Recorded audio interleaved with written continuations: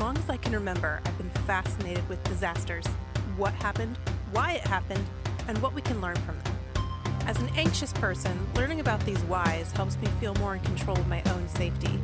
As an empath, I just want to know and tell the human stories behind these disasters. Who survived, who didn't, and most importantly, how they lived. I'm Jenny, the Disaster Queen, and I hate that disasters happen, but since they're gonna, I want to learn from them. Whether it's an act of God, act of man, or accident, I'll cover it all here. So I hope you'll buckle up real tight and come along for the ride with me. This is the Disaster Queen Podcast. Hey friends, welcome to episode 2 of the Disaster Queen Podcast. I'm Jenny, the Disaster Queen, and I'm so thrilled that you came back for episode 2. Thank you so much from the bottom of my heart. It really means the world. This is totally a dream come true for me, and that any of you would listen to me ramble about disasters just makes my cold heart grow 2 sizes. So thank you again for being here. Today, we will be talking about NASA's second space shuttle disaster, the loss of the shuttle Columbia on February 1st, 2003. I chose Columbia for 2 reasons. One, because I think people either get it confused with Challenger and don't really know about it at all, and that bugs me. And 2, because when it happened, I was in my early 20s, and it really affected me as an adult.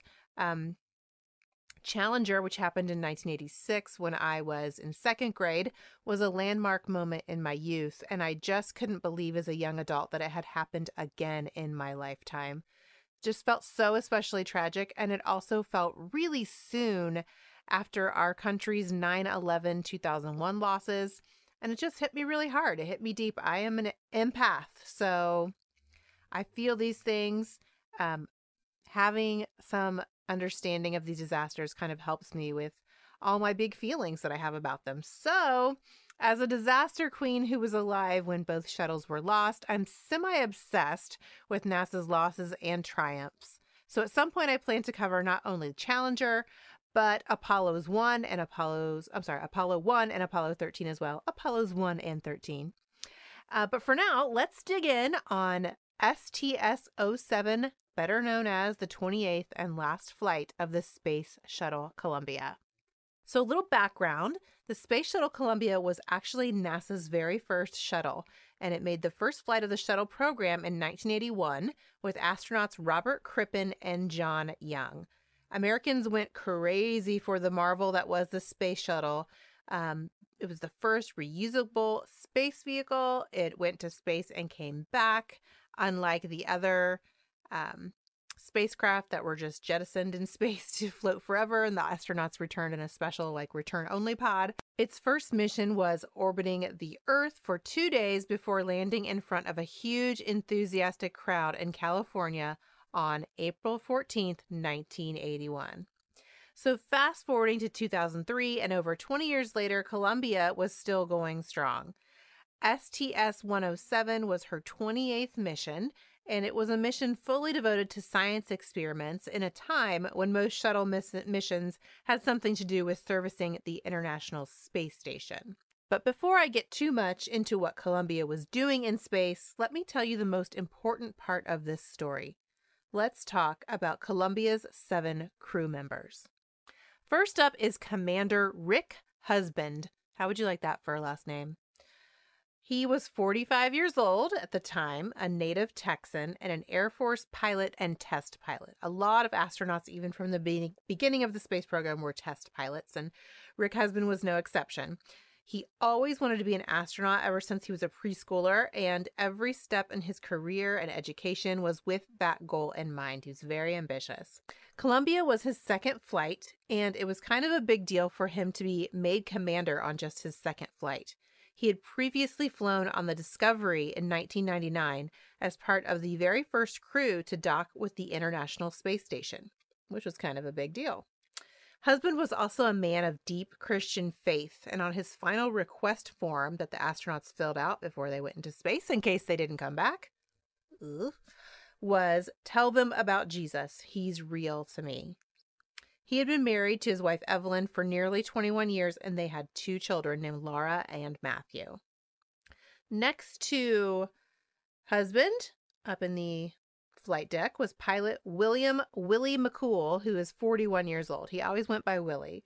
Willie was an Eagle Scout, a U.S. Navy commander, a Naval Academy graduate, and also a test pilot. He had 2 master's degrees in computer science and aeronautical engineering. All astronauts had to have a master's degree. I didn't know if you guys knew that. That was a requirement at some point of the program. Columbia was his first space flight, and he was survived by his wife Lonnie and their 3 sons. Before I go on, I should say advanced degrees. They had to have advanced degrees. So if you weren't, a lot of astronauts are actually MDs. We're going to talk about a couple here who are medical doctors. But if you weren't going to get an MD or a PhD, you needed to have a master's degree. Okay, moving on. Our next crew member is Michael P. Anderson, who was the payload commander, and he was 43 years old at the time of the flight. He was a United States Air Force lieutenant colonel and pilot, and he was in charge of all the science experiments on Columbia. So science experiments were the payload, and he was the payload commander. He was selected for NASA in 1994, and his first shuttle mission was on Endeavour in 1998. So like Rick Husband, he had flown before. He also attended the same church as Rick Husband and was also a man of deep faith. And he was survived by his wife, Sandra Hawkins, and his 2 daughters, Casey and Sydney. Next up is one of the lady astronauts, Kalpana Chawla. She was age 40 at the time of the flight, and it was also her second flight, and she was the flight engineer on this mission, chosen by Rick Husband to be the flight engineer. Chawla was an aerospace engineer with 2 master's degrees and a PhD, and she was born in India. So she became a United States citizen in 1991. She came over to the United States to further her education in the early 80s, but she was the first woman of Indian origin to go into space on Columbia in 1997. And she was married almost 20 years to her husband, John Pierre Harrison, and she was also considered a real role model for girls in India. Interesting about her, on her first flight, she had an oopsie with the robotic arm. And so this was a redemption ride for her to be chosen again for another ride, even though she'd had a mistake on her first flight. And also it was a big deal and a big sign of his faith for her to be chosen by Rick Husband as the flight engineer. Next up, we have David M. Brown. He was a payload specialist, and he was 46 years old at the time of the flight. David Brown was the only single member of the crew. He was a Navy captain, a physician, medical doctor, flight surgeon, and test pilot. Columbia was his first space mission, and something interesting about him is he joined the Navy after medical school, and he was the only flight surgeon in a decade to be chosen for flight training to become a pilot. So he wasn't just an MD and a flight surgeon, he was also a pilot and then a test pilot. So he pretty much excelled at every path he went down. According to the book Check, which is about Columbia's last flight, which I highly recommend, Brown had a premonition that he would not survive this flight. He told astronaut trainer Darla Rax that, and at least one other friend, that he had a premonition that he was going to die. He was going to, quote, burn up in space, saying, I just know I am going to die on this mission. So that is kind of crazy, but he obviously went for it anyway. What are the odds? And, I don't know. Like I said, I read that in that book. I don't know a lot more about it, but that was really, really interesting to me. Next, we have another of the female astronauts, Laurel Sultan Clark. She was a payload specialist, and she was 41 years old at the time of the flight. This was her first flight in space.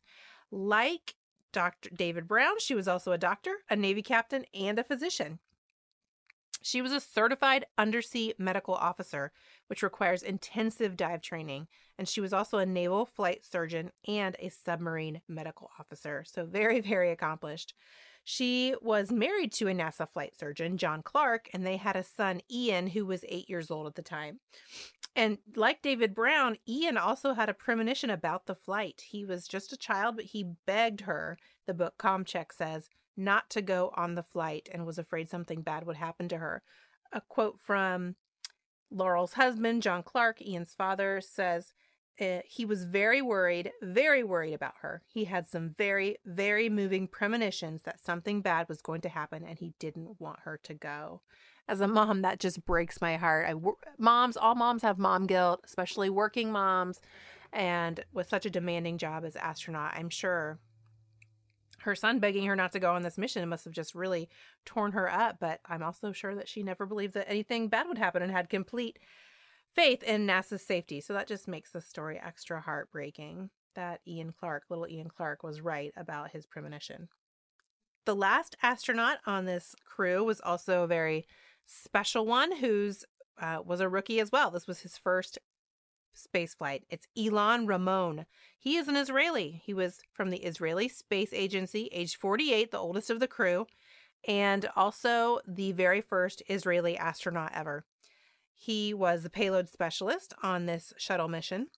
His background was that he was an Israeli fighter pilot and also the son and grandson of a Holocaust survivor. His mother and his grandmother both survived the Holocaust.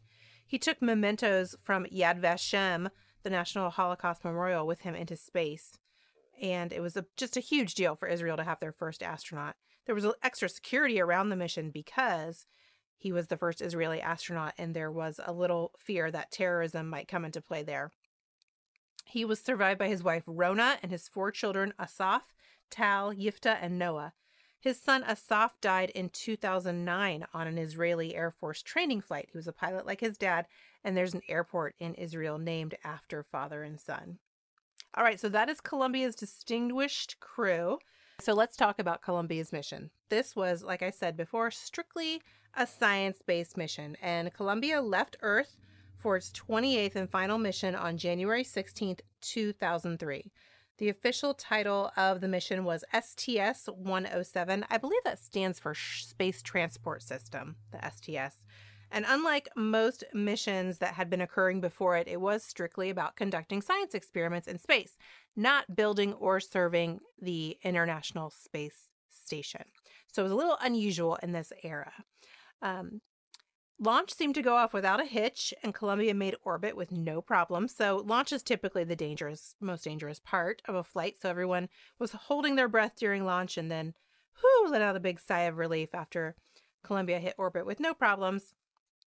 If you remember, Challenger exploded 73 seconds into the flight. So I always think about that 73 seconds. And then after the throttle up happens and everyone is still safe and the shuttle continues to go, I always breathe a sigh of relief. So anyway, the day after the launch, when NASA officials were carefully poring over video from the launch, they saw that about 82 seconds into the launch, when Columbia was still ascending, a large piece of foam fell from a bipod ramp that attached the external tank to the shuttle. Now, eventually the shuttle detaches from all the things, the solid rocket boosters, the external tank, all of that. But at this point, the external tank was still attached, and part of the way it was attached was by this ramp. So these ramps and tanks are covered with foam to keep everything inside the temperature that it's supposed to be. So the piece of foam that hit the shuttle was one of the biggest that NASA folks had ever seen. It was about, they say, the size of a briefcase and probably weighed about 2 pounds. So foam shedding, they called it, was a common and well-known problem. So common and well-known that they had a name for it, foam shedding. What happens when you launch and foam falls off the external tank? NASA did not really consider it because it was so common a, quote, safety of flight risk, because it happened on virtually every launch to some degree and had never really caused a problem. However, the size of this giant piece of foam and the debris spray it made as it hit the orbiter's left wing raised a lot of eyebrows. Side note, you'll hear me refer to the shuttle sometimes as the orbiter. Those are just kind of 2 interchangeable names for a space shuttle. Since there was a verified debris strike of foam on the orbiter, NASA's debris assessment team, yes, they had a team of this specific name on standby, that's how common it was, jumped into action. They reviewed the videos they had from every angle over and over again and eventually decided that they wanted to get photos of the space shuttle in flight, in space, so they could see if there was any damage anywhere on the left side where the foam had impacted. So basically, several members of this debris assessment team began requesting that NASA get the Department of Defense involved and get them to take some photos of Columbia with their spy satellites to make sure there wasn't any damage from the foam strike that would endanger the shuttle on re-entry. They were mainly thinking of danger to heating tiles, but there was also heat shield tiles, I should say, But there was also some speculation that damage to a door near the wheel well on that left side of the shuttle could also cause some catastrophic damage. The Department of Defense was all about it and totally willing, but eventually NASA managers, more than one, above the debris assessment team decided they didn't really need the pictures, and they called off the request. As you can imagine, this frustrated and angered some of the members of the debris assessment team, felt they couldn't really do their job without all the information. But that's what happened. One manager in particular, if you watch a lot of the documentaries on this subject, named Linda Ham, ended up being kind of scapegoated after the fact because she was on tape basically saying they didn't need the images because if the shuttle had been damaged, there was, quote, nothing they could really do about it anyway. Doesn't sound great in retrospect. However, after reading the book Comcheck about Columbia's last flight, I think it's safe to say that Ham was just one of several managers who agreed on the decision not to seek imaging, and that, it was piled on her, but it was not solely her fault. So there were multiple managers in the, what they call Mission Management Team, or MMT, who decided they did not need additional imaging of the orbiter to assess whether or not it was safe for re-entry. Basically, the managers decided that because the foam was so light, it couldn't really possibly hurt the orbiter. The crew of Columbia was told about the foam strike in an email on January 23rd while they were still in space, and NASA underscored that there was absolutely no concern for re-entry and said the only reason they were even telling the crew about it was so they would be ready for questions if a reporter asked about it upon their return. The debris assessment team did finally finish their report on the foam strike on January 26th, and although they did conclude that there was no safety of flight issue from the foam strike, they also criticized their managers on the mission management team for coming to that same conclusion before their report was finalized and delivered. While all this was going on, the crew of the Columbia was up in space doing their thing, conducting their science experiments, and communicating both with NASA on the ground and with the astronauts on the International Space Station. By all accounts, the mission was going really well, but after 16 days, the crew was ready to get home to their families on the morning of February 1st, 2003. They were scheduled to land at Kennedy Space Center in Florida around 9 a.m. Eastern Time. All of their families were there waiting at the runway. When NASA is scheduling a re-entry, it's all computerized, so they know to the second what time that shuttle will land. The crew started re-entry procedures in the early morning hours and all went according to plan. Laurel Clark was even videotaping the crew as they went about their preparations for their final few minutes in space. At 8:44 a.m. Eastern Time, Columbia re-entered the Earth's atmosphere at an altitude of 400,000 feet. That is way up there, very high in the air. On the video that astronaut Laurel Clark took, you can hear the astronauts commenting about how bright it is outside their windows as the extreme heat of re-entry creates a light show. One of them even says, "I'd sure hate to be outside right now," which is rather heartbreaking and haunting considering what comes next. The reason that they were worried about the foam strike damaging heat-protected tiles on the shuttle is because of those extreme heating temperatures in the Earth's atmosphere when you re-enter that can really damage the shuttle if those heat tiles aren't in place. In any case, as the shuttle streaked through the sky, avid shuttle watchers across the country watched. They had their cameras out, they were ready, they knew what time Columbia was supposed to come. Nearby, across California and Nevada, these watchers began to see something curious. It looked like small, bright chunks were coming off of the shuttle from time to time. Many shuttle watchers got this curious phenomenon on video, and you can see it on YouTube and in the documentaries that I will recommend in the show notes. You can see multiple different shuttle watchers in multiple different states and locations seeing this happen, the small bright chunks coming off and adding another trail to the streaks of light from the shuttle. At 8:54 a.m., NASA flight directors were puzzled when some temperature sensors on the left wing failed. This was odd, but not insurmountable, and they didn't flip out or anything. Flight director Leroy Kane took the info in stride and asked questions to make sure the sensors weren't all connected or that a larger problem was indicated. All other signals from the shuttle remained normal. However, 4 minutes later, at 8:58 a.m. Eastern Time, Columbia's sensors indicated a loss of tire pressure on the left side. Flight Director Kane knew that this was indeed serious. With no tire pressure, Columbia would surely crash on landing. Rick Husband and Willie McCool would have had their work cut out for them to try to get on the ground safely. Less than a minute later, problems and worries compounded when all radio contact with Columbia was lost at 8:49 and 32 seconds. NASA's last message was, "Columbia, we read your tire pressure message and did not copy your last." Husband responded with, "Roger, and then nothing, just static. That was the last thing heard from the Columbia. At 9 o'clock a.m. and 18 seconds, shuttle watchers in Texas observed the catastrophic breakup of Columbia as it hurtled through the skies above. Huge and small, bright, shining chunks flew through the air in the most tragic yet breathtaking catastrophe ever. The entire crew, all 7 members of Columbia, were lost. At Kennedy Space Center, near the runway, the landing clock ticked down, but the shuttle did not appear. No sonic booms announced its arrival, and the once joyous families that eagerly awaited their loved ones began to worry and frown. Soon, cell phones and radios began buzzing, and the astronauts' families were whisked away to the crew quarters, as the Challenger's families had been before them. Back in the control room, flight directors heard reports of local news stations playing video of what was apparently the shuttle breaking up. They felt despair, but they remained professional. "Lock the doors," Flight Director Leroy Kane commanded. You can see this moment on YouTube and in documentaries. It's very poignant, very stunning, it's upsetting because you can tell that they are concerned, but they're not getting emotional.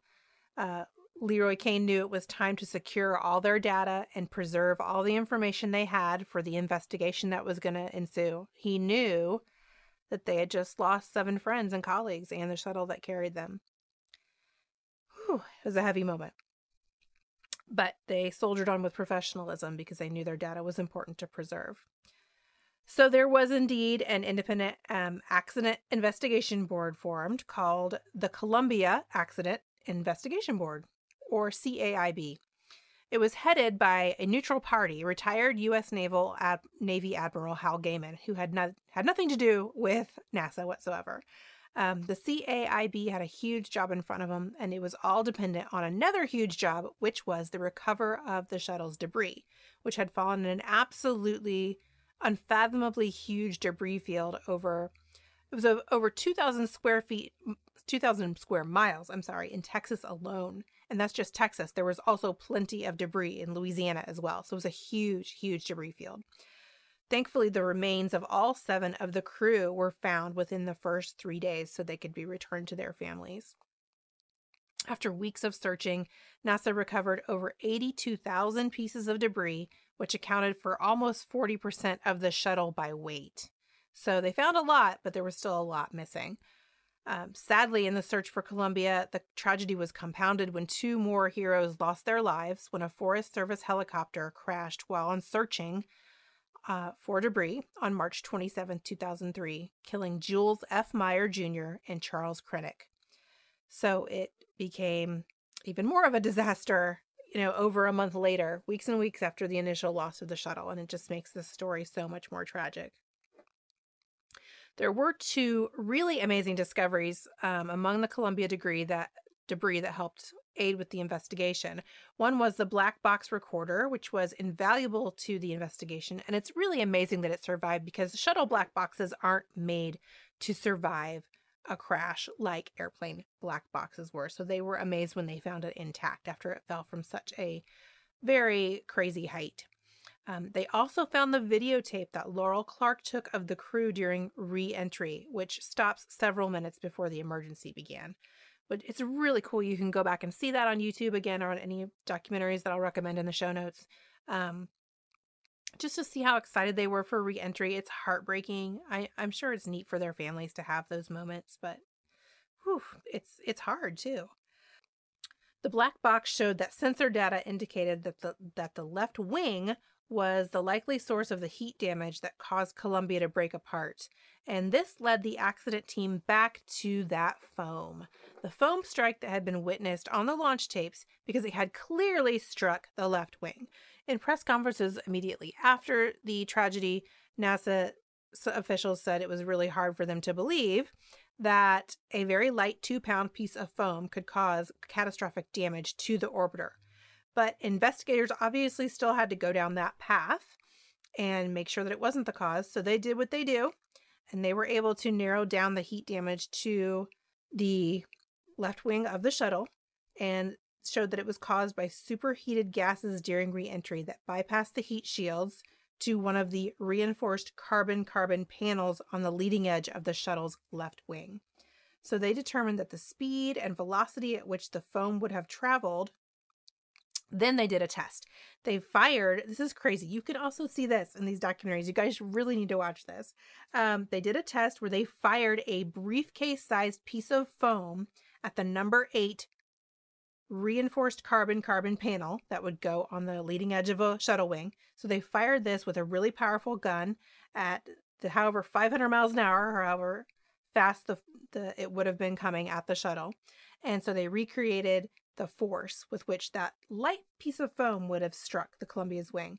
And the result that they got was a huge hole in the number 8 reinforced carbon-carbon panel, leading investigators to determine conclusively that the foam strike at launch was indeed what had caused Columbia's destruction. The hole on the wing let the superheated gases from space in re-entry into the shuttle, and it basically burned it up from the inside out during re-entry, causing it to break up completely, and of course causing the loss of 7 brilliant and beautiful lives. The Columbia Accident Investigation Board was very critical of the NASA management structure that had A, decided that foam strikes were an acceptable safety risk simply because they'd never caused a catastrophe before, and B, decided not to try and do anything about it while the Columbia was still in flight because they didn't think that they could, quote, fix it anyway. The board determined that if they had indeed discovered the hole in the wing through satellite imaging, the Columbia's time in space could have been extended for 30 days to allow for a rescue mission. Now, would have been a very, very risky rescue mission. Would it have worked? Who knows? But it is hard for me to believe, especially after seeing Apollo 13 and knowing that story, that NASA just would have done absolutely nothing. So, unfortunately, we'll never know what could have been done and if it would have worked or not. But it really would have been amazing if they could have tried. So as with the aftermath of Challenger, NASA flights were suspended until they got things fixed up and really made sure shuttle flights were safe and got the foam shedding issue under control. It was grounded. The program was grounded for over 2 years, and they eventually returned to flight with the Shuttle Discovery on July 26, 2005, but there was a foam shedding problem on Discovery. They obviously made it back to Earth just fine, but they, again, shut the program down for a few more months while they fixed that, and then finally got that fixed and really got back into flight a few months later. And the Columbia accident basically signaled the death knell of the shuttle program.